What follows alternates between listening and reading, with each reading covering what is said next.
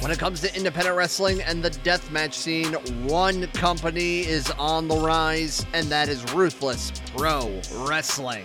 Featuring today's hottest talent, like Justin Kyle, Dale Patricks, The Rejects, Mickey Knuckles, Hoodfoot Mo Atlas, and more. Check out all of our events on IWTV. Find all of our social media and our RPW merch now at ruthlesspro.com.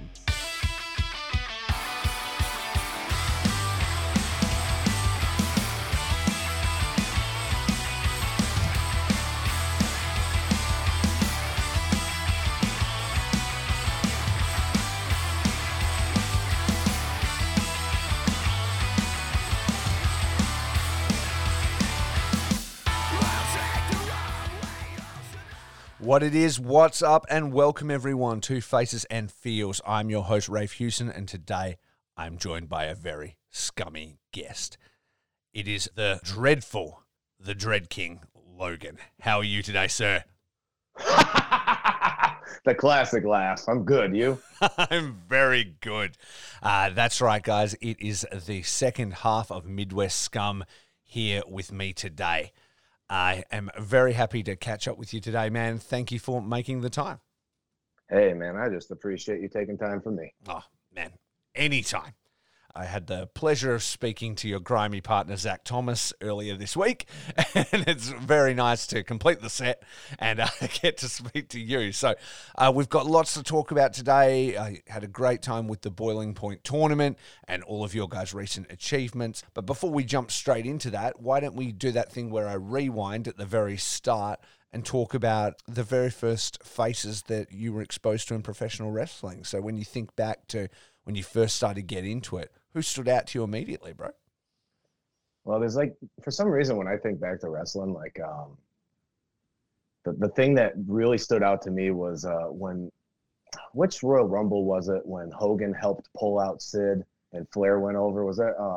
I'm so bad at the numbers, but I know the one you're talking about. It was that one, but yeah. For some reason, the only things that really pop up as a child is that moment, and then a lot of Jake the Snake and Undertaker. Really, like Jake the Snake was just the man, dude. Like he could look into the camera and just you couldn't stop looking away when he talked. So nobody had that intensity, eh? Oh no, I listened to a story about him where he was doing a promo in the camera, and then he stopped talking, and the guy filming the promo was like, "Why'd you stop talking?" He goes, "Well, you had to lean in to listen to what I said next too, didn't you?" Yeah. So I was like, whoa, because it made everybody at home get up to go turn their television up a little bit to see if he's still talking, and he wasn't. Like, so smart, man. Yeah. Outside the box. Exactly. I was lucky enough to see him just before the fucking world ended. He was doing his talking tour, an evening with Jake the Snake or whatever. So that was at a local bar here, and I went to go down, and it was just him, Q&A, telling stories and stuff like that, and it was really, really interesting, man. He's lived a life. Oh, he has almost lost a life, you know? I know. I was just glad to see that he recovered. It's a story of triumph if you think about it, all the trials and tribulations, and then to cross the finish line with your head held high, and then realize there's another race to go. I mean, that's life. It's crazy, dude, because, that guy had the odds stacked against him, from a very young age. Like, he should have been, just another, casualty, and he came through it. And even when he was, the worst person ever, and everybody was like, he's the worst person ever, he still managed to come back from it. And it gives you a little bit of hope. I've talked about it a little bit on the podcast before, but my brother has been, an addict and sort of out of my life for 20 years now, on drugs since 14. And I can't even imagine him ever sort of coming back from that, So the fact that Jake could actually do that, it still leaves that little, niggle of hope, I guess. But I'm not too hopeful. Not too hopeful. Well, you can't ever give up on the people you care about, Mm-hmm. It's just you never know. Yeah, exactly. There's always that care, but then there's also that protection method. You know what I mean? That self-defense. I've sort of grieved. I've grieved for this person. you know what I mean, already. And so Yeah. you've kind of written them off. But hey, you're always open to them maybe walking back into your life and being a better person. But you'd have to see a lot Right. of change. And I think that's what Jake did. You know, he put in the effort in documentary form, no less, basically. Oh, you know yeah. what I mean? And everybody Yeah. got to really, and that was like not flattering at all, you know, but it was inspiring, you know, by the time it was all said and done. See, I'm a firm believer that you're only given so much time in life. Yeah. And you don't want to waste those moments, because how do I explain this? Like, to me, when people come to me, like, I'm thanking you for the time you're giving me right now, because you'll never get it back. And I'll never get this time back. So I don't want to squander my time. I don't want to waste it, because one day all that will be left to me is a memory. And one day that memory is going to die too. So I want to make it as strong as it can to last as long as it can. So my time is very important. I don't get much. Zach calls me crazy because what little time I do have to rest, I'm down here working out in the gym, or I'm busting my ass trying to get promos done. He thinks I'm nuts because I never stop. I never sleep. It's either eat, sleep, work, you know, Yeah. lift. It's just, but if you want to be the best, you got to act like the best. Yeah, absolutely. It doesn't come easy. You know what I mean? Like the anything you get in this world comes with hard work, and that's the only way to do it. You know, some people Yeah. may have an easier road than they may get things, but it's hard to maintain that. But it's never a waste of time if you're developing your craft or what you want to do. Oh yeah. Hard work is like, I live off of hard work, because I don't want anybody to tell me I deserve something. I want to earn every single thing. For you to tell me I deserved it means you never saw any of the work I did. You're just using that word. But if you say I earned it, to me, you watched my up and coming. You watched my rise. You saw everything I did. You know what I did to get to that moment. So that's what's really important to me. Yeah, absolutely. Well, rewinding a little bit then. Let's Sorry go. about that. No, please don't apologize. It's awesome. We cruising back, like as we go back, so we'll look at the entire journey, right? Because I know Yeah. that you have gone through a massive transformation over time. So you first start to see those wrestlers, they stand out to you. Are you straight away thinking, I'd like to be a wrestler one day, or how do you come across that, you know, or does that seem way too far away? Oh no, like as soon as I saw wrestling, that was my whole life. I never missed a Monday Night Raw. I would, like if I had to miss it and I had to go somewhere, I would call up and say, please record this, because if you don't, I'm going to go crazy. I got to know what's going on, Yeah. And then, Monday Night Wars came, and I'm flicking back and forth, wearing out remotes and stuff, because I don't know which one to watch. Yeah. And then I fell in love with ECW, and ECW became my, like, holy crap, this is wrestling. Yeah. Like, but yeah, man, like, I knew from a start, like my entire high school career, in biology, I can't give you the periodic table, but I can tell you what an arm bar is. I can tell you what a headlock is. I didn't learn shit in science, but I learned how to do proper hurricane ranas and things like that with one of my best buddies next to me. Yeah. You You were saying off mic, you were doing backyarding and stuff almost straight away, or? Yeah. So as a kid, I don't recommend anybody listening to this. Don't do that. Get proper training. You don't want to hurt no one in that ring. Yeah. You want to be, I always want to, don't try this at home is true. But yeah, I was a dumb young kid, and we were in the, just rolling around in the grass, doing stupid things, building rings out of junk and pretending to be our heroes, Yeah. like looking up to our heroes and trying to, without it, I don't know. I don't want to condone it because I don't want people to get hurt. Yeah. But, it was a part of me. It made me who I am. It toughened me up. It got me to where I thought, okay, I can do this, until one day, I went to this promotion named BCWA, and a lot of guys weren't trained there and stuff like that. And the owner, Mike Blackwell, brought in Briar Wellington, and Briar Wellington ended up taking me under his wing and training me. But we'll get to that once you want to, talk about that. Yeah, but, no, that's totally fine. Just rewinding on the backyard stuff for a hot second, just because I always find it pretty entertaining what kids kind of get up to when they're doing stupid shit. And I've had conversations with a few other people about, the lengths they went to when backyarding and stuff like that, and rings they built and things like that. When you're building rings out of junk, how are you going about that? I love the mechanics of it. Okay, so what happened was my we talked my friends' parents into letting us sink concrete into the ground with PVC tubes that came up. What? Yeah, and then we ran ropes around it. Uh-huh. But it only lasted a day because he was like, "What the hell?" and made us take it all down. So you know what it's like lifting up like 40-pound, 50-pound concrete blocks out of the ground? I imagine it's not fun. No, we would find stuff in the garbage and fill up the back of my truck and go driving. One time it all blew out. Like it just blew out over the road. Don't do this. Yeah, I've heard a few sort of mechanisms created by different people. Like one that I thought was pretty good was Richie Taylor, who's an Australian wrestler. He was the first ever Deathmatch Down Under champion. He's just retiring now. Was like they used to get tires and like lay them all down and then put like a board over that and then strap that all down kind of thing. And I was like, that was pretty clever. I wish I would have thought of that, man. Yeah, that was pretty good, I thought. But yeah. So yeah, you go on, you start getting real training. When you go to that promotion that you're talking about, are you feeling, I don't know, like you said, nobody was really trained. Were you feeling like it wasn't safe, or at the time did you not really know any better and you were just going with the flow? So, well, before I went to that promotion, I was in a backyard promotion that actually had a real ring. Mm-hmm. So we were doing shows at that, and then they brought us in, like certain guys from there. He liked me because it seemed like I knew what I was doing. Uh-huh. And I don't know how I felt about it because I thought I was doing the right thing, like as a kid, you're young and you think you know everything, and the world is against you, so screw them, they don't know. Yeah. But in reality, you look like a jabroni, you just. So once I got my training, then I like sat back and I was like, oh, this is what it is.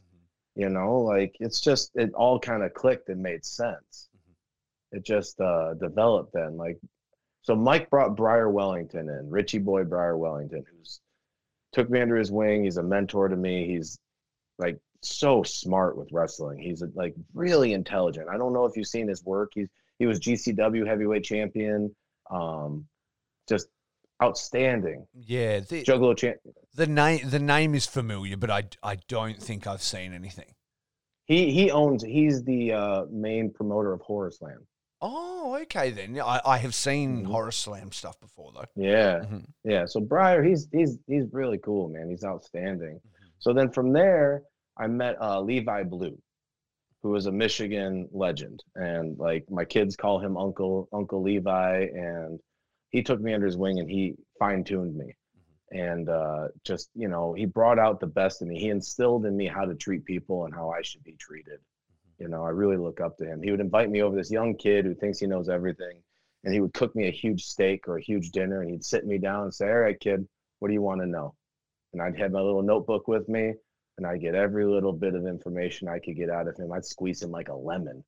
I'd get every last drop, and I still, to this day, I just talked to him yesterday. Yeah. To this day, I still call him, and he calls me, and, we say we love each other and stuff. He's one of my best friends. So, and he took me under his wing, and, I mean, I got trained by a couple of people. Like right now, Johnny Bravo has me under his wing. That guy is unbelievable. He is amazing, and he's looking out for me, and I owe him more than anything. I call him Pops because he looks out for me so much. He tells me what I should and shouldn't do the way I need to hear it, and explains to me in detail why I shouldn't or should do this. Mm-hmm. It's I couldn't ask for better people. That's so awesome. I feel like it also must speak to your ability to learn and take feedback and your attitude and stuff like that. Because for people to give up that kind of time and invest in somebody, it's a lot. You know what I mean? Like you say, the most precious thing in this world is time, and they're giving it to you. So I think that probably reflects on your attitude as well, and it's being coachable and wanting to learn and wanting to talk and giving back, and all of that is like really important. Yeah, my big thing is my buddy Shogun taught me about synergy, putting good energy out and getting good energy back. And I never realized I was doing it my whole life until he told me this a few years ago about it, and I was like, man, that makes a lot of sense. And I've always instilled in myself that I want to treat people how I want to be treated. And I look for the good in everybody. You know, everyone says the glass is half full. Well, I think you can fill that son of a bitch back up. I mean, why not? Why isn't there a jug sitting next to the glass? Why can't you just keep going on and having a good time? Yeah. You know, and that's how I see people. Like, and then, you know, if you burn me, okay, I learned a lesson from that. I'll grow, I'll get better. I don't need you anymore. You showed me who you really are, and I've never changed. And so, sometimes that's valuable to know as well. Sometimes it's like, okay, cool, I know, and now that's an investment in not needing to waste any more time on you, you know, Exactly. and your energy and your negativity as I move forward. Yeah. 100%. So as you're like learning from these guys and really starting to sort of pick up steam, are you at this point going through your physical transformation? Because I know, or is that sort of a time when you slipped? Because I've seen a photo on social media and you shared it recently. You hit like a new weight goal, and the picture you shared was of a quite bigger Dread King. That was the Bread King. So was it the Bread King learning this stuff, or like were you a bigger guy but they could tell you wanted it, or how was this working bodily? I guess. What happened was, you know, I was wrestling at BCWA, and I ended up getting married and had some kids, and I started hating wrestling. Like, I didn't want to be a part of it no more. I quit for like 3 or 4 years. Yeah, well. I lost my taste for it, my flavor for it, and then I just blew up. I got big. I was like 285 pounds, maybe plus then. I don't even know in that picture. I might have been more. Yeah. But one day I looked in the mirror and I was like, listen, if I can't afford a Ferrari, I need to become a Ferrari. I can't walk around like this. Stairs are my worst enemy. You know, like I dreaded getting up in the morning. I dreaded living my life. I was uncomfortable. I was unhappy. And I said, I deserve better. I deserve everything that people say I don't deserve. But I mean, I need to earn it though. I earn, deserve. I hate deserve.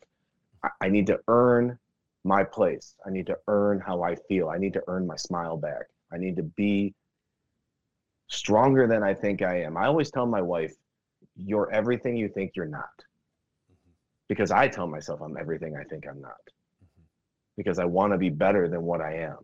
So I woke up one day and I went to the gym. I didn't care who saw me. I didn't give a shit. I've been lifting since I was a teenager. I got off the path and then I jumped back on, and ever since then I haven't stopped.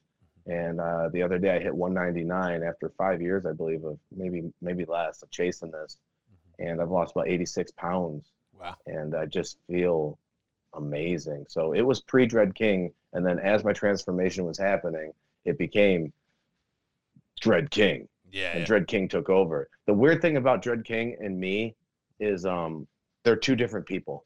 And I know that sounds weird, but like I allow him to do what he wants to do in the ring. And he lets me be happy with me and my kids and my family and do my life outside the ring. Yeah, right. And you can ask Zach this because he's seen it happen. Like in the ring, it's not me. Yeah. It's just a weird thing that clicks. Over time, it's the thing just became more and more than what it should be. I know it sounds weird and people look at me like it's bullshit, but I know what happens. I don't think it's bullshit at all. Like, I know that feeling to an extent. Probably not as far, but like, I did a band for like 10 years, right? And when you perform, it is possible to sort of drop into that other person.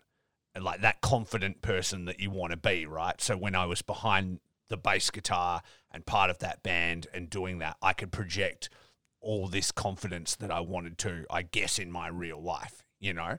And so we weren't wearing makeup and spikes and things, but we were a metal band, and it would be go time and it would start and I would feel myself falling into it, like gearing into that space. And I would play and I would have friends be like, who even are you when you're up there? But they're like, I can feel like the energy coming off you, and I would project it. And I know how to become that person in that scenario, you know what I mean? So I could definitely see for a person like you, as you become this persona or whatever, changing. You know, I had a conversation with the Heathen Cruel the other day, and he said the same thing. He said, in the mask, it's not me when I'm under there. He's like, something else takes over. He's like, you can't do those things and just be the smiling guy that's speaking to you now. You have to change. Like to become man. It's like the adrenaline kicks in. You just like, like it's almost like the movie Split, you know, where if the brain believes it, it becomes it. Yeah. And before my matches, I'm slapping myself in the face, like, come on out, man, where you at? And he's right there, ready to go. Yeah. And it's like, it's like the best high you can have. Yeah. I think nobody else said it better than our mutual friend Darren McCarty. He was talking about you, and he said that Logan's a great guy, but the Dread King's an asshole. he's a dickhead, man. I'm not gonna lie. I mean, I know. It's almost like everything I wish I could be in every day. Yeah. But you can't. You got to be reserved. Society chains me up, man. Yeah. Exactly. In that ring, I'm completely unchained. Yeah. So a really quick Darren story, since you brought him up. Darren McCarty is the man, by the way. He literally is like, he just wants to help everybody like me. Yeah. He has a guy with him that's like Zach to me. And the other day he sends me this video, and he goes, watch. And he goes, he's in this place in East Lansing, which is in Michigan. It's a head shop that sells, marijuana and stuff like that, because Darren has the CBD brand and everything in there. And he's going, this is the flower, and this is the Darren McCarty case. And look, and he zooms in real close. And there's a picture of me holding his CBD oil. And he goes, and the Dread King protecting it all. And I was like, holy crap.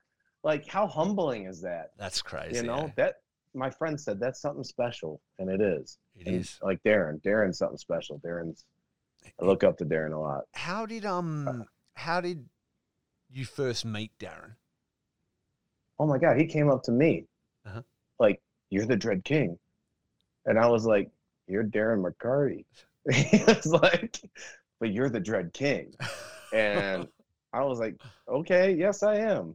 And next thing you know, we're just kicking it, man. Yeah. I have a tendency to just get along with people, like, to the most part, I think. And like how we are. Yeah. I mean, we're just we've been friends forever already, just the way we talk. It literally feels like that. It does. That's the crazy thing about Darren McCarty as well, because he's like that too. Like, I had a similar interaction with him, and he's very supportive of me too. He's amazing, and he's like this star from the other side of the world, Like, he just added me on Twitter, and I was like, thanks for the ad, Darren McCarty, kind of thing. And he was like, yeah, love what you do, blah, blah, blah. If you ever want to do something, let me know. And I was like, we can absolutely do something. Yeah. And I got him on the show. And when I dialed this thing here, like I did to speak to you not that long ago, I wasn't sure what I was going to get. And then there he is. He's in his car. He's like, hey, bro, what's going on? Blah, blah, blah. And just so passionate about wrestling, like so excited. And we spoke for so long just about all the wrestling he likes, and ICW and Ruthless, and he loves it all, man. And that was where I first heard your name. He mentioned you in that interview. That's awesome. He's inspirational. So I live where he works, like just down the block. So I can walk up to where he works, and he invited me up one day. And I learned a very valuable lesson that day. He's in there, and he didn't like something that was being done for the job. And he took the guy, and he owned the room.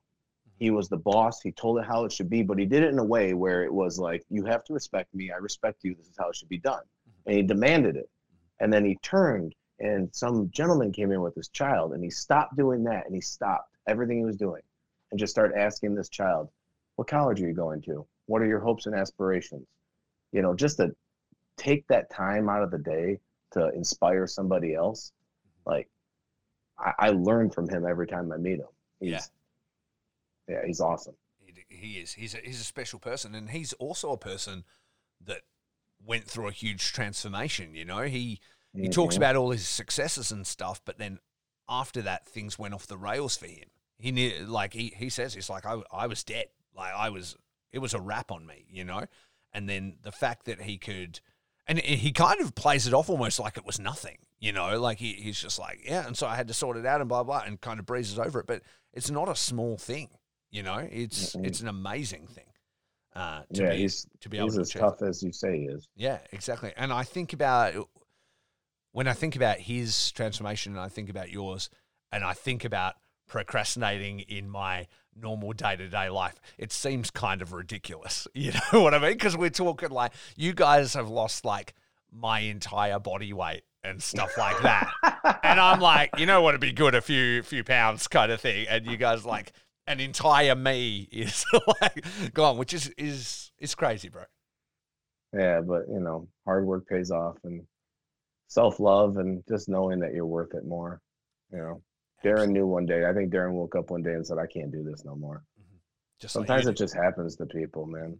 It's a glitch in the system. We're all a little weird and kooky, man. The brain is a weird computer. Yeah, you know? Exactly. I was going to ask you before that, like, you said you looked in the mirror and just said, I can't do this no more. Was that the moment? Was there a particular incident or anything, or it was just that you just got up and walked past it and caught a glimpse at yourself and you went, nah, this is it? I don't know, man. I think I just woke up one day and just, when you can't fit into your clothing and you're miserable and you have to keep buying clothes, or you're splitting your pants, or, you know, you're wearing a shirt that's 5 times too big so it looks like a dress, you have to look and say, listen, it's time. Like, I wanted to be there for my kids and my wife. Yeah. It wasn't fair. It wasn't fair because my wife's my bestest friend in the whole wide world. And it just wasn't fair. Yeah. I need to be here, you know? So it makes me really emotional because, you know, that's my whole world and I don't want to lose it. Absolutely. And if you don't treat yourself right, how can you treat others right? You know? Yeah, exactly. No, that's amazing, bro. Was that also, like you said at that time, that you had fallen out of love with wrestling as well, and that's when, you know, you had your kids and you weren't passionate about wrestling and you kind of fell off fitness. Was it just like you spinning your wheels and not feeling like you could get where you were, and so you gave up and that sort of led to a depression? Or was it just, you know, like unhappy with how things are going, or what was it that made you essentially sort of give up on it but then return, you know? So it was like, okay, so like that's a good question, because it took me years to realize why I fell out of love with wrestling. And Becky Lynch had an interview once and she said, she stopped wrestling for a minute, and she said she stopped it because she was fearful of success. And I was like, whoa, that speaks volumes. And I was fearful of success. Like, what happens if this actually pans out? And I think that might have been a big part of it. And I know another part was I just did not like the politics of it. Yeah. I just didn't, you know, I try to watch what I say. I don't want to say anything that's too negative, because it's just not worth upsetting people, you know. But politics and wrestling can be a lot. You know, not everyone's made for it. And I think at that moment, I just wasn't made for it. Just lost a lot of interest in it, you know. I was kind of big too when I was wrestling back then. I was a little big. I don't know what happened. Like, I came back and forth, man. Like, I lost weight, I put weight on. I lost weight, I put weight on. And this time, there ain't no going back. Yeah. I have something to fight for, you know. Absolutely. And so as you start to, like, lose the weight and stuff, how do you find your way back to wrestling? Everybody's got that story. Well, it feels like most people have that story where they get out of wrestling for a while. For me, like I've said, I get in a band, I'm doing other things. I'm not really liking the product that's on TV, and so I don't watch it anymore.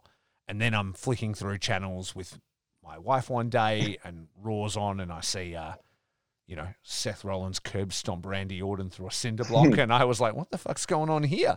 And then I'm like, oh, and then me and my wife watch it and we're having a good time. And I'm like, oh yeah, I used to really like wrestling. I'd kind of, you know, I'd told her that, but we hadn't really watched it. And she's like, I used to like it too.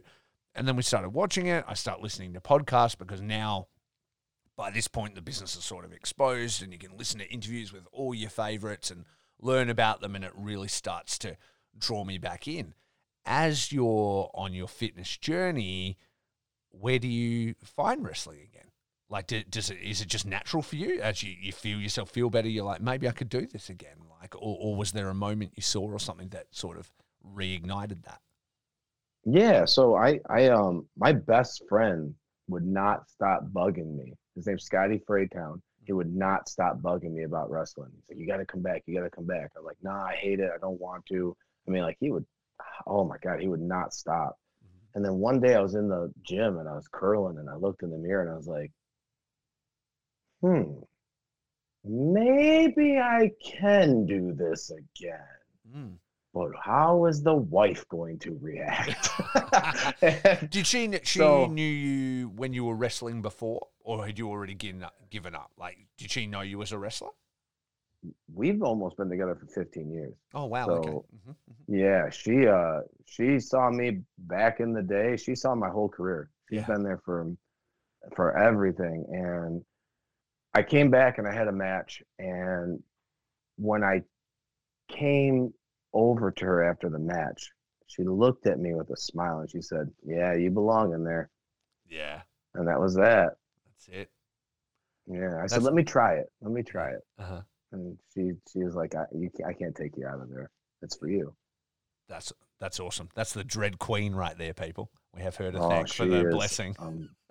She is amazing. Yeah. Like, I've never met a woman like that. There's nothing I wouldn't do for her. I'll burn the whole world just to make sure she's okay. Yeah. That's amazing, man. That's absolutely amazing. Oh, hey. How do you guys feel about your internet security? Good? Or do you hate it? Well, you must hate it if you haven't heard of NordVPN before. And do you hate, like, browsing the internet and streaming services from other countries and getting to watch whatever you want at the click of a button? I guess I must, because I live in Australia. We don't get to see nothing. I can't even shop for cool stuff without a whole heap of bother. But now, thanks to NordVPN, with the click of a button, I can just transport my internet to that of another country, and shaglucky, I'm all sorted. And guess what? This holiday season, by going to nordvpn.com/feels and using the code FEELS, you'll get up to 73% off your NordVPN plan, plus a bonus gift. That's right, nord.com/feels and use the code FEELS to get up to 73% off your NordVPN plan and a bonus gift. Your NordVPN plan and a bonus gift. Do yourself a favor, do your privacy a favor, do your eyes a favor, and go to nordvpn.com/feels and use the code FEELS. Now back to the show. Well, speaking of Zach, then I know that you guys, when you first met, did not get on too well. The Dread King didn't like grimy Zach Thomas. So tell me about how that all eventuated, man. This is a fun story. Yeah, so I get to the show and I find out I'm wrestling Zach, and I'm like, oh, shit. Because I didn't like him. Yeah. I thought he was a cocky little shit, and I thought he was, his shit didn't stink, and everybody's shit stinks. Yeah. And we got in the ring, and we're going, and we get outside the ring, and he rocks me. And I was like, oh. And I remember out loud saying to him, finally, somebody that can go. And I just leveled his ass. And we just went toe to toe. And at that moment, I was like, okay, I like this kid. Yeah. And he was shocked, too, because I just remember seeing his face like, did he just say that and then punch me in the face? I was like, yeah. Because, and now we're like brothers, man. We're inseparable. Yeah. We've had amazing matches. We've had amazing moments as, like there's nothing I won't do for that kid. Yeah. He speaks very fondly of you as well. He's like, that's my big brother. And it's like amazing that how you guys met was by punching each other in the face. It's weird. Like all my best friends in life, I've hated before I became friends with them. Oh, well, that's the closest. That's pretty wild. Yeah, like my first real best friend, who's still my original number one best friend, came up to me at a show and he goes, "You see that girl out there?" And it was my girlfriend at the time, was my wife now. I go, "Yeah, what about her?" He's like, "Man, she's effing hot." And I looked at him. I go, "You ever say that again, I'm gonna break your freaking jaw." Yeah. And then 6 months later, I'm at his house drinking a beer. It's like whatever. Yeah. That's wild. Man, life takes some funny turns, doesn't it? A lot of turns. So as you guys develop, obviously you guys become friends and you like start to hang out and you start to do things. And did it become pretty evident that you guys wanted to work together and do stuff together? You know, you'd done a bunch of matches and were working well together. When did that turn to be like, man, we should maybe become a unit? That's a good question. I don't really know. I just think one night we were just sitting down in my basement bullshit, and I was like, should we just tag? Because we're always together. And I mean, and what better than two guys who literally know each other inside and out? Mm-hmm. How can you beat that? Yeah. So we just said, let's go. Yeah. Let's do it. Mm-hmm. And next thing you know, I always had this tag team name in the back of my head. And personally, I never liked tag team. I never liked it. Because you could never find somebody. I could never find somebody that I had a click with. Mm-hmm. The only other person that I had a good click with was Asmodeus, and we tagged at Horror Slam. Mm-hmm. And you should look his stuff up. He doesn't wrestle as much anymore, but Asmodeus and I tagged as the Dark Kingdom, mm-hmm. and we rocked. It was awesome. And then he ended up stopping, and the COVID shit hit, and it ruined everything. Mm-hmm. And then Zach and I started grinding, and next thing you know, you got a little dreadful, little bit of dread, little bit of grime, shake and bake, you know? It immediately stood out to me, and I said this to Zach, like, I grew up a huge fan of tag teams. It's my favorite type of wrestling. But for a while now, and this goes for nearly every promotion in the world, there's been nothing that has excited me. Like, at all. There's been times where there's been sort of peaks and stuff, but it always just seems like sort of like two dudes, using that term, that are like thrown together and they're not really a unit, and it's just like this guy and this guy, you know? Yeah. Like, and it wasn't units. I used to love like Legion of Doom and Demolition, and I like my tag teams to like wear the same stuff and be a unit and use tactics and all of that. And I feel like a team of two guys that's on the same page will always beat the two guys that are like just thrown together, because they don't have it, you know? They don't have that synchronicity. And when you've got two people on the same page, that's amazing. And when you guys walked out at Ruthless Pro Wrestling's Boiling Point 2, I almost knew you were going to win the whole thing immediately just by seeing you, because I was like, oh, these guys aren't fucking around. Like, this is a unit. All these other guys seemed a little bit haphazard and stuff. I knew some of them had history, but I was like, these are two guys that are on the same page. We were just focused, man. Like, we went into that knowing that we just wanted to take it home. We didn't care who was in front of us. First match, you know, being DTA, they're great. I mean, they're fantastic. There was a little side bet on that and everything. Then we got in there with Fear and Loathing, who's a new tag team too, and Schwartzy and Kenny Urban are outstanding. I mean, Schwartzy is so smart in that ring.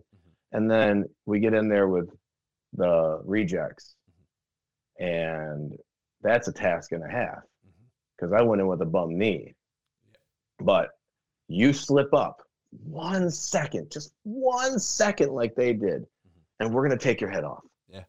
And they did. And we ended up taking the titles home. Yeah, absolutely. And that's another perfect example, right? They're two guys that have their eyes elsewhere. They've won tag titles before. They've done stuff, but they're also singles wrestlers, and they're sort of semi, you know, they're feuding over another belt elsewhere, and they took their eyes off the prize. And then you've got two guys who are on the same page, who have laser focus on that one goal. How was it ever going to be anything else? People would have said you guys were underdogs, but I didn't think that going into it. You know what I mean? Well, in tag team wrestling, you have to rely on your partner to be your eyes in the back of your head. Yes. And when you two are looking at each other and fighting each other, our eyes are on you. Yeah. We're going to take your head off, like I said.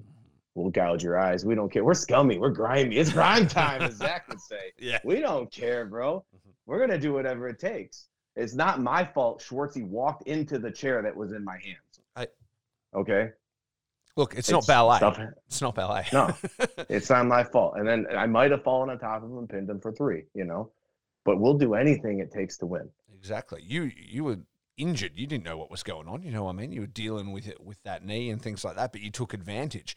And I mean, when, like, even when they bring in a distraction, like a goose that that you guys could then take advantage of, you know, Zach grabbed that goose and used it to your guys' advantage. You know, it was real entertaining. Why is it out there? You know, it's stupid. Who What's knows?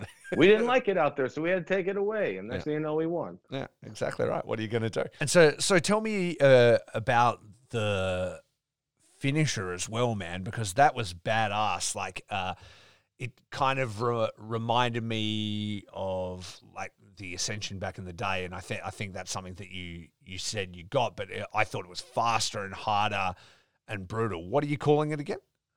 The Yuppie Killer. I love it because most people are dumb.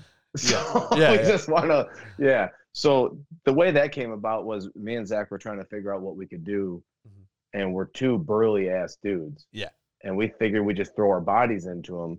And I talked to Connor from the Ascension, actually, since you brought it up, and asked him if it was okay for us to use it. And he said, absolutely. Really? You just reached out to him like raw.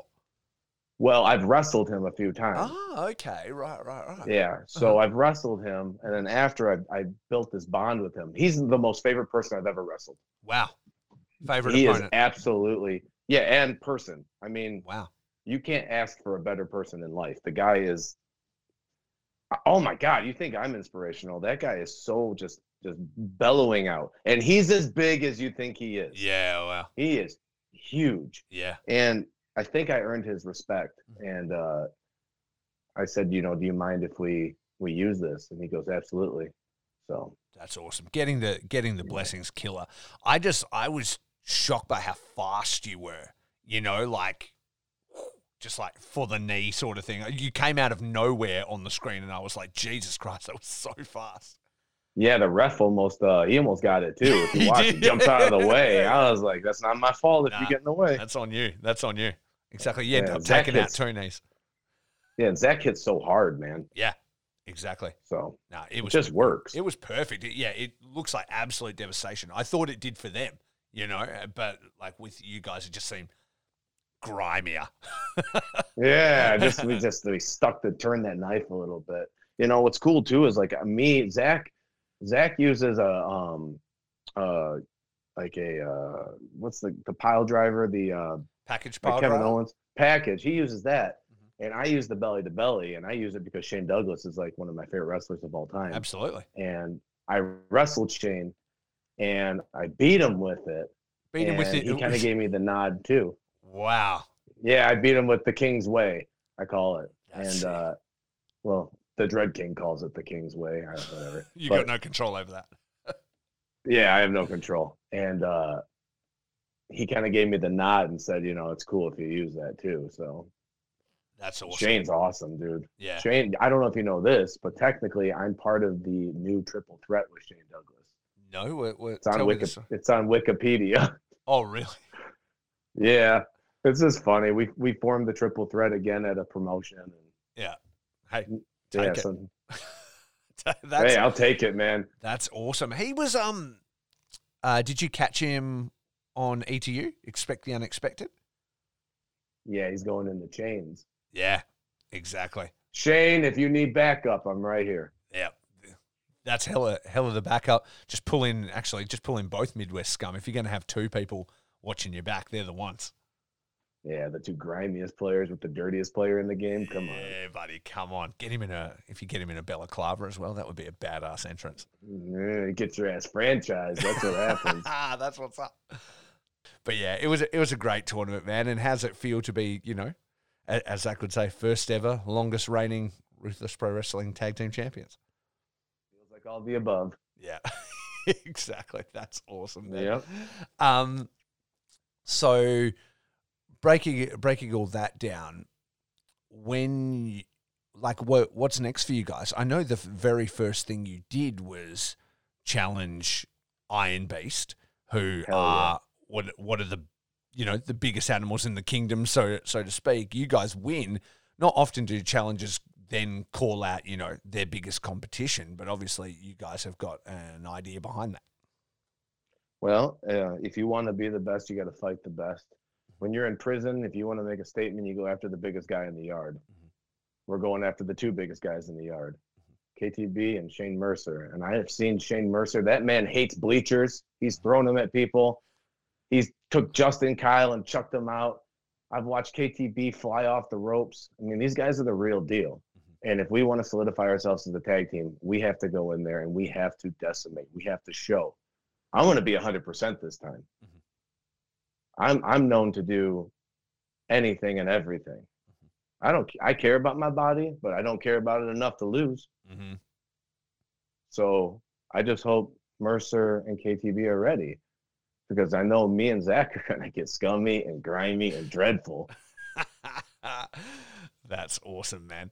Tell me about the idea for the masks, because I've heard you talk about that before, and I kind of liked your mindset behind it. Plus, when you guys come out, it's really striking as well. So the idea with the masks is that we want to show that we're a unit, that we're the same. You know, we are all. I always say this because I stole it from a movie, and I really like the saying. But we are all the dying, decaying compost in the world that is a giant compost pile. We're all the same. You know, we all wear masks, but deep down inside, we're all still the same. And we're just trying to show the world that we're going to take our masks off. We're going to beat ass. We're going to do things that we probably shouldn't do to people. And then we're going to put our masks on and go back to our normal life. Exactly. We just want to be different. Like, it's just I don't know. There's something about it when I put that mask on before I go out there with my best friend, and we know we're about to do some bad things. And then afterwards we come back and kick it and laugh about it. That's killer. It must be, you know, when you talk about getting into that fight mode and stuff, it's like, you know, pulling on a jersey or something like that, you know, like, here we are, same page. Let's go and do what needs to be done. Well, Zach and I remember we'd be standing next to each other, and we look at each other before we come out the entrance, and I'll say, I love you. He'll say, I love you. And I'll say, I love you back. And then one of us will be like, no, let's go fuck these dudes up. You know what I mean? Absolutely. We just want to have fun. We just want to go out there and we want to make a statement. We want to show the world that we're real. Yeah. Zach is, I couldn't ask for a better partner when it comes to wrestling. I look up to him as much as he looks up to me, even though there's like a huge age gap distance and everything like that. We are little brother, big brother. Like, there's no stopping us. How do you explain, you know, they say blood is thicker than water and all that, but I just think, you know, we might not be true blood, but we're goddamn close to it, you know?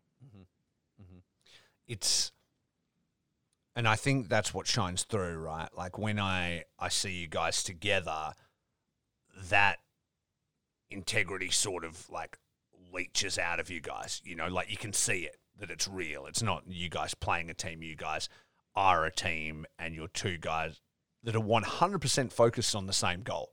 Like, you want to be the best tag team you can be. You want Midwest Scum to be as good as it can be.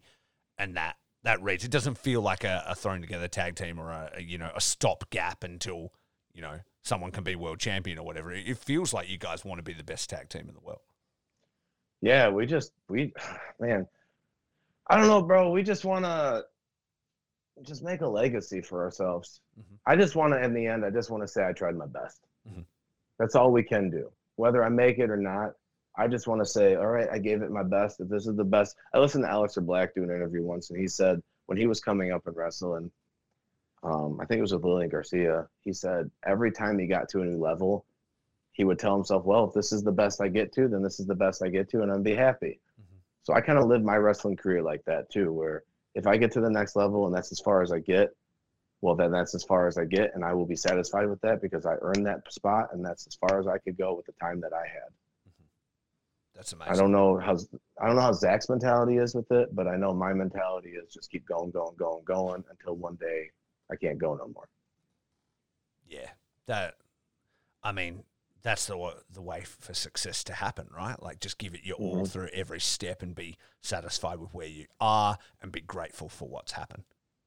Yeah, it's sacrifice and just learning as you go. Yeah. You know, every little thing that you do in life, you learn a lesson from. Yeah. You just got to slow down to listen. Exactly. It can be hard to do that. It can, but if you're open to it, I guess that's where that's the mystery, right? that's the hardest part, is slowing down. I find when I quite often will rush things and then usually regret it. You know what I mean? Like, it kind of costs you to rush things, and you're like, fuck, if I hadn't just rushed that, then I wouldn't have done this, and it wouldn't have meant that I then couldn't do this, and blah, blah, blah. Like, if you just approach things in the right way, it's in the correct way is what I should say, then you're going to see the results for it. And it comes back to that hard work, Yeah. See, what taught me to slow down was the body transformation. Yeah. Because it takes time, and you can't give up on it. Because if you do, it goes backwards quick. You have to really put maximum effort into yourself to grow. And you really have to slow down. Like, I have learned now to teach myself how my body feels. If my body's telling me, don't lift today, I'm not going to lift. If my brain's telling me not to lift, I'm going to lift, because I'm going to conquer my mind over my body. Yeah. Your brain, how many people wake up in the morning and they look in the mirror and they defeat themselves before they even start their day? Yeah.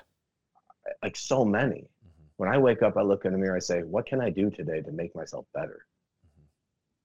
And that's what I think a lot of people need to do in life, is really have a good conversation with themselves. Yeah. I'll stand in front of a mirror and talk to myself for an hour, just telling myself, hey man, this is what you need to do. This is where you need to do to get there. I set myself up for success. Yeah. Wow. I think, like, when you say, like, your journey of 5 years, it's probably easy to kind of look at a before and after photo and go like, oh, that's really impressive. 5 years and you got that. That's really cool. But when I think of the details of that, like, you must have been going through, like, a lot, like, physically, like, that you don't feel good when you're that big. I mean, I'm not that big, and I don't feel good now because I'm far from my fucking healthiest. I'm carrying a few injuries and stuff, but, like, I can only imagine, like, when you first go to the gym and you're getting on the treadmill and you're doing these different things, it would be hard, and you would feel like probably the weakest you've ever felt and all this stuff. It would be so tiring, man. We briefly talked off mic before this happened. So it's now 8 a.m. here. And Logan and I were messaging each other. We're still good. I was already up. It was like 4:30 a.m. here, but I was getting my wife off to work, And then when I messaged him later, I then got her off to work, and I went back to bed because I was tired, and I'm going to have like half an hour's sleep or something before I speak to you. You are on an exercise bike, like, getting in an extra thing. And I'm like, I probably should have done that, because really, what did that half-hour extra sleep, like, achieve for me, Kind of nothing. But, like, sleepiness and laziness sort of breeds that, I guess, and you feel tired all the time, and just on and on it goes. And I know sort of what I need to do to not have it, but it's really hard to cross that hump sometimes, And so I can only imagine how hard it is to cross that hump when you're carrying that sort of size. It must have been like a challenge every single day, man. So first off, what can I do to help you when you're ready? And second, let's keep that in the back of your mind, because I'm going to get on you now about that. If you want to feel better, I'm going to get on you about it. I might need it. Don't worry, man. I'm here. Yeah. Like, we've become friends now through this, and I'm, if you need my time, I'm willing to give it to help you. All right. So just so you know. Thank you. But to your question, it didn't feel great. Yeah. Now, if you're comfortable in your own skin, that's awesome. Like, I want you to be happy with who you are. If you're good being skinny, big, short, tall, whatever it is, I just think everyone should love themselves. But I just choose to love myself a little bit more, because I just wasn't happy with where I was. Like, walking upstairs, man, like, it was terrible. My knees would hurt, my back would hurt. You know, getting up off the floor was not good. I mean, I felt when my wife and I would have alone time, I felt terrible. You know what I mean? Like, my wife weighs 100 pounds. Yeah. I had like I had 200 pounds on her, you know, like almost 300 pounds. Yeah, well. That's not, I mean, I felt like I'm lucky I still have her, you know, like that woman, my queen is, that's the one. But anyway, so all that weight had to go, and I made a choice, and I just chose to love myself. And I like to think that by me posting my photos and things like that, it's not to say like, hey, look at me. It's to say, hey, look what you can do. Yeah, exactly. I want other people to love themselves. I want other people. I have a lot of people that reach out to me and they ask for advice and stuff like that, and I give them the best I can, but it's their choice to use it. Yeah. And if they're going to do it, they're going to do it, you know. If not, don't be an asshole. And by that, I mean, don't ask me a bunch of questions, waste my time, and then go back to what you're doing. Mm-hmm. You know what I mean? Like, time is really important to me. Yeah. Because you never know when it's up. Yeah, I feel completely the same way. I had run a business for a while. So, I mean, a friend started a business, like a rehearsal studio for bands and things like that. And when I was running it, it took up a lot of time. So I was working full-time all day, and then I would go to this place at night for like several hours, and I would also have a phone on me at all times with bands and stuff, booking rehearsals and things like that. Yeah. And in the end, we had to close that business, and people are like, oh, you're sad or whatever, you didn't, really make much money. I'm like, I'm really not. Like, I learned a lot. It was all for a reason. The only thing that it really took from me was time. And that's kind of the unforgivable thing. When we decided to close it, we were both like, we don't want to invest any more of our time in it. I could have kept throwing money at it and maybe made it work or whatever, but it became that thing where it's like, this has turned into a vortex of time and it just needs to stop, And I try and manage this thing now, the phone.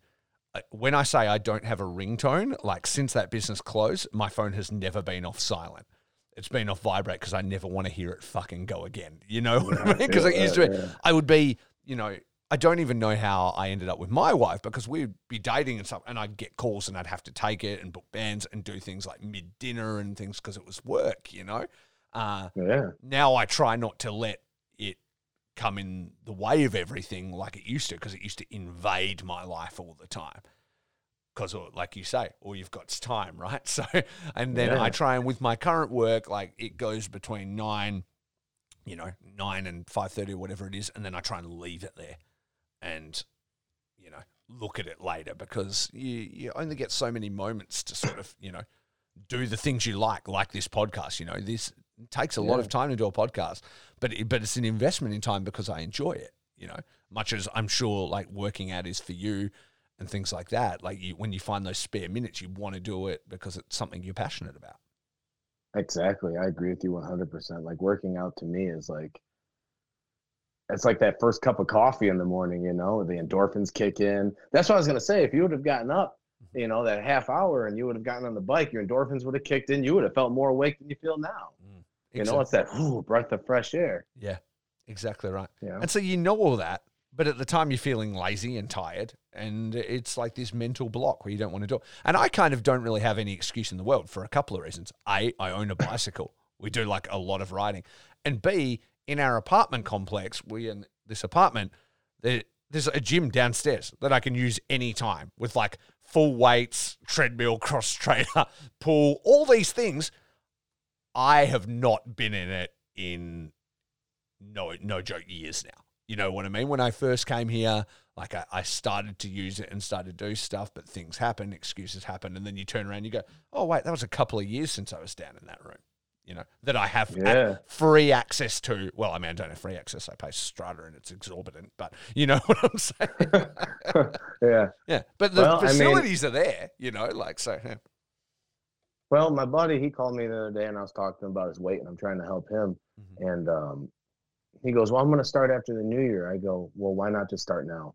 Mm-hmm. There's no good day to start. Mm-hmm. So why postpone it? That's just your brain defeating you. Yeah. Yeah. You know what I mean? So he started that day. Yeah. And now I'm keeping tabs on him and helping him, you know? That's awesome. That's awesome. It's really, really cool that you sort of want to give back. When you were going through that transformation yourself, was there anybody that you reached out to, or anybody that was sort of helping you along the way with tips and advice and things like that? So I do a lot of my own research. Like I would look up like the IFBB bodybuilder Seth Feroce. He has a podcast, everything. Like guy is a genius when it comes to lifting. My cousin actually was the first guy that really. So when I was in high school, I had a weightlifting class, so I had an idea of what to do. It's just if you don't use it, you lose it, you know, or you gain it apparently. So I gained a bunch. Yeah. And then, but I would just do research. I would try all types of things. Like my diet is very strange. I basically do carnivore, like a version of my own carnivore diet, where I eat a carb just before I lift, but I just eat meat, cheese, and eggs all day with like water and coffee. And like the other day I posted 2 steaks and 5 eggs scrambled with sriracha on top. So I had 2 steaks and 5 eggs. That sounds like an awesome meal. It was fantastic, let me tell you. Like, but and Zach, he talked me into fasting. And because I fasted for about 2 weeks, I dropped to the goal weight I've had, which was 199. Like I had like when I hit that, man, and I was taking a shower afterwards, I'm not gonna lie, I had a breakdown. I was in that shower, just like one tear rolled down my face, but I made sure I was in the shower so you couldn't see them. Honestly, it was only one tear. Yeah, I wouldn't know. It wasn't thousands. That was the shout. Yeah. But that I earned that moment. Yeah, you know, absolutely. Like that's a lot. That was a lot of work, and I'm a firm believer too that anything that you do in life, you need to put maximum effort into, even if it's mowing your lawn, because it'll set you up later to put maximum effort into the hard things that come. So you'll be accustomed to it. A lot of people don't understand that. Like a lot of people freak out when like major events come their way. I don't. I stay stone faced because I know I can get through it because I've put work in other places. Yeah. That's awesome. It's just a mind over matter. I don't mind and that shit don't matter. That's great. Man, it's been really inspiring talking to you, dude. Like, I think your attitude is infectious. I think it's really sort of awesome to see somebody that gives back and wants to help and is laser focused on a goal. Like, it's something I really respect. I think in my life, I'm maybe like the king of fucking procrastination. You know, I wanted to do a podcast for years, but I spent time talking myself out of it. Why people wouldn't want to hear me talk, why my takes are dumb, I don't want judgment, social media, all those kind of things, until the day I just started doing it and just started talking into a mic with no plan. You know, I said to my friend, I've been thinking about it. And, you know, I manage a music store is what I do, sell guitars and stuff, you know. Cool. And so I had access to all the equipment. So that became an excuse, right? Oh, I've got to wait for this thing to come out, and then I'm gonna set up the studio, and like I had to plan everything and stuff. And one of my guys at work said, "So why haven't you started yet?" And I'm like, "Oh, well, you know, I'm just not sure if it's that good, and I'm just kind of figuring out." And he goes, "Well, play me what you've done." And I kind of play him a bit, and he goes, "Okay, now play me one of the podcasts that you like." And I play that, and he goes, "It just sounds like two dudes talking about wrestling. I can't even tell the difference. Just put it up." And I was like, he's kind of got a point there.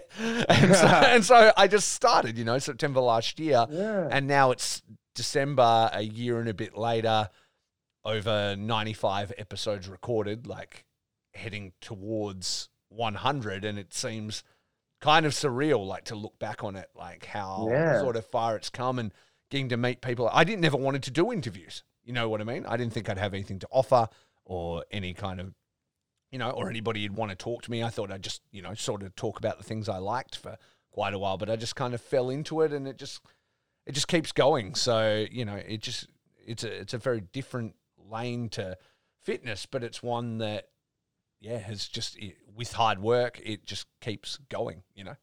Well, I can tell you right off the rip, you carry yourself very well. It's very professional. It's organized. You're super relaxed and easy to talk to. Sometimes when you talk to guys on podcasts, it can be a little weird, you know? Yeah. Like we talked for about 10, 15 minutes before, just laughing and having a good time telling stories, you know? And you made it really comfortable, which is important, you know? Thank you, man. I really appreciate that. Thank you. I just try and make new friends. You know what I mean? When I do this, I just try and get inside their head, and I want to have like an honest, genuine conversation. I don't do gotcha journalism. I'm not trying to get scoops. I'm just trying to give people a look into the life of people who inspire me, because like when I came up as like a wrestling fan in Geraldton, Western Australia, wrestling wasn't an option. I couldn't become a wrestler. Like that was across the other side. So anybody that does that inspires me, because it was something that I would have loved to do as a kid. Now I'm an old man that's very injured. Yeah. I was in a metal band for 10 years with dreadlocks doing windmills, dude. My neck is absolutely cooked. But That's like awesome though. That's so awesome. but I did it. And I love seeing it, you know, and like the stories and the details and stuff like that is what matters to me. I love breaking that stuff down. And so the fact that any of you would give me your time and share those moments with me and give people a peek into your lives and what it takes is really inspiring. So I love that I get to do this with guys like yourself, man. It's been really awesome. Hell yeah, man. Everyone life needs purpose, you know. Mm-hmm. That's what life is about, is having purpose, and you are starting to find yours, and you know, and you seem like you're loving it, and that's what's important. I can tell just by, I know people aren't seeing this, but you know, you got a big smile on your face, you have a glow, man. You just feel good about that's my tasteful lighting, the glow. That's the screen Just and the go purple with it, backlight. Yeah, but sure. It's ambiance. It is ambiance. I only got, this is our cinema room. Nobody else can see this, but the Dread King Logan can. So we painted this room very dark with like, you know, dark things, and there's a TV on the wall here, and we just got those hue lights in that let you do mood lighting, you know. Cool. It can even sync up, so say we're watching a movie, it like changes with the scene and stuff. But it actually kind of works pretty good in this setting too, because it looks a little bit more professional, as you see, because it's not just like a weird stark room where I'm like, hey man, welcome to my office. Like, you know. You mean like how I got shit behind me that's all? Yeah, well, I mean, you've got a weight rack behind you, which sets an entirely different kind of mood that seems pretty appropriate for you. Yeah, that's touche. Everyone's got their own vibe. You got to set your scene, you know.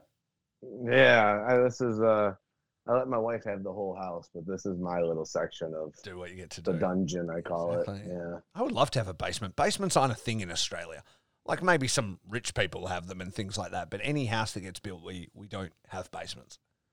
See, I like, you know, my basement's unfinished, and what I like about it is it literally fits me. It's just dirty and grimy, and like when it rains, water trickles through the floor, and it's just like it's scummy and shitty, and it's just a perfect place to throw weights and just be a monster, you know. Yeah, that's awesome. I reckon that spot behind you would look pretty awesome with that Midwest Scum logo just straight on the wall. Oh, you mean this, the one that's spray painted underneath? Oh, yeah, there you go. It was covered by a poster, but there is a logo there. That Bella, it's spray painted, a more scummy version. Oh yeah, MS. Yeah, that Balaclava logo with the crowbars and stuff is sick, man. Oh yeah, that's Adam Ball, man. He's a RPW. He kind of does all the RPW logos and stuff like that. Mm-hmm.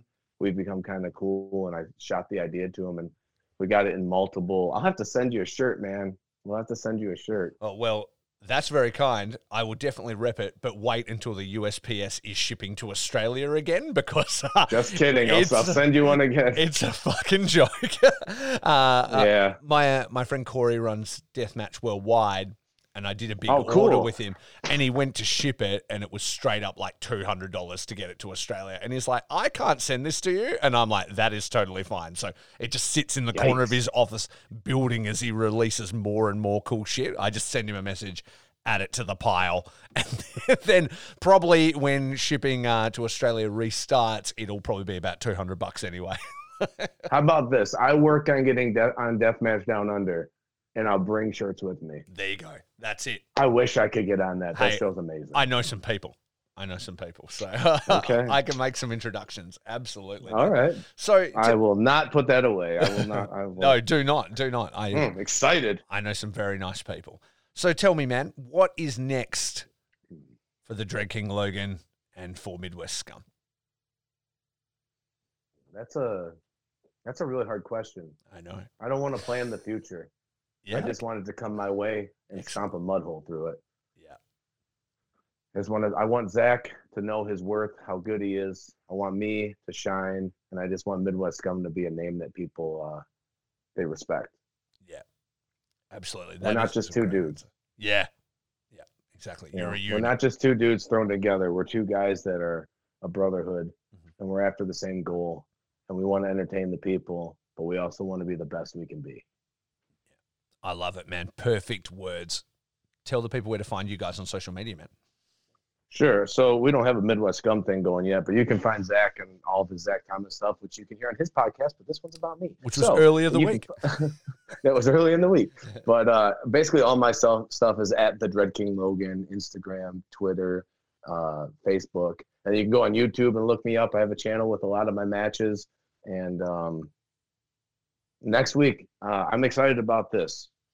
I will be wrestling Madman Fulton next week. Ooh. And that will be a fantastic match. So look for that. It'll be posted too. That is going to be killer. Dude, I want to thank you so much for your time. It's been awesome getting to know you today. And we'll have to do it again sometime. Zach and I were saying we're going to have to do you both together now that we've done the individual backstories. That's a lot to take in when him and I are together. Yeah, it's going to need to be a late night one, a few beers, and just a total scummy mess.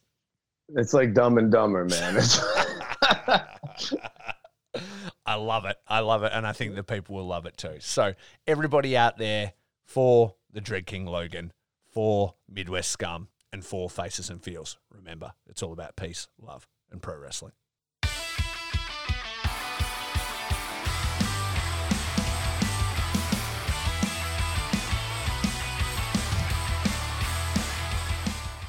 Thanks everyone for listening. Faces and Feels is a DIY project created and edited in-house by me, Rafe Houston. You can show your support by following us on Instagram at FacesFeelsCast, Twitter at FacesFeelsCast, and Facebook at FacesFeelsCast. Or send us an email with topic suggestions or feedback to facesandfeels@gmail.com. And don't forget to rate and review us on iTunes. Our banger theme is Loose Lips Sink Ships by the Thunder Vipers. Check it out on Spotify. And now hang around for a quick word from some friends of the show. Peace out. My body is a roadmap of pain. DeathmatchWorldwide.com, the official online merchandise store that is only for deathmatch wrestling. Featuring official t-shirts from No Peace Underground, John Wayne Murdoch, Akira, Madman Pondo, Zona 23, Neil Diamond Cutter, G. Rayburn, Schlack, Necro Butcher, and many more. If you are a deathmatch wrestler, promotion, manager, or platform and are interested in joining the web store, send us an email to deathmatchworldwide@yahoo.com. Deathmatchworldwide.com for the violent feud.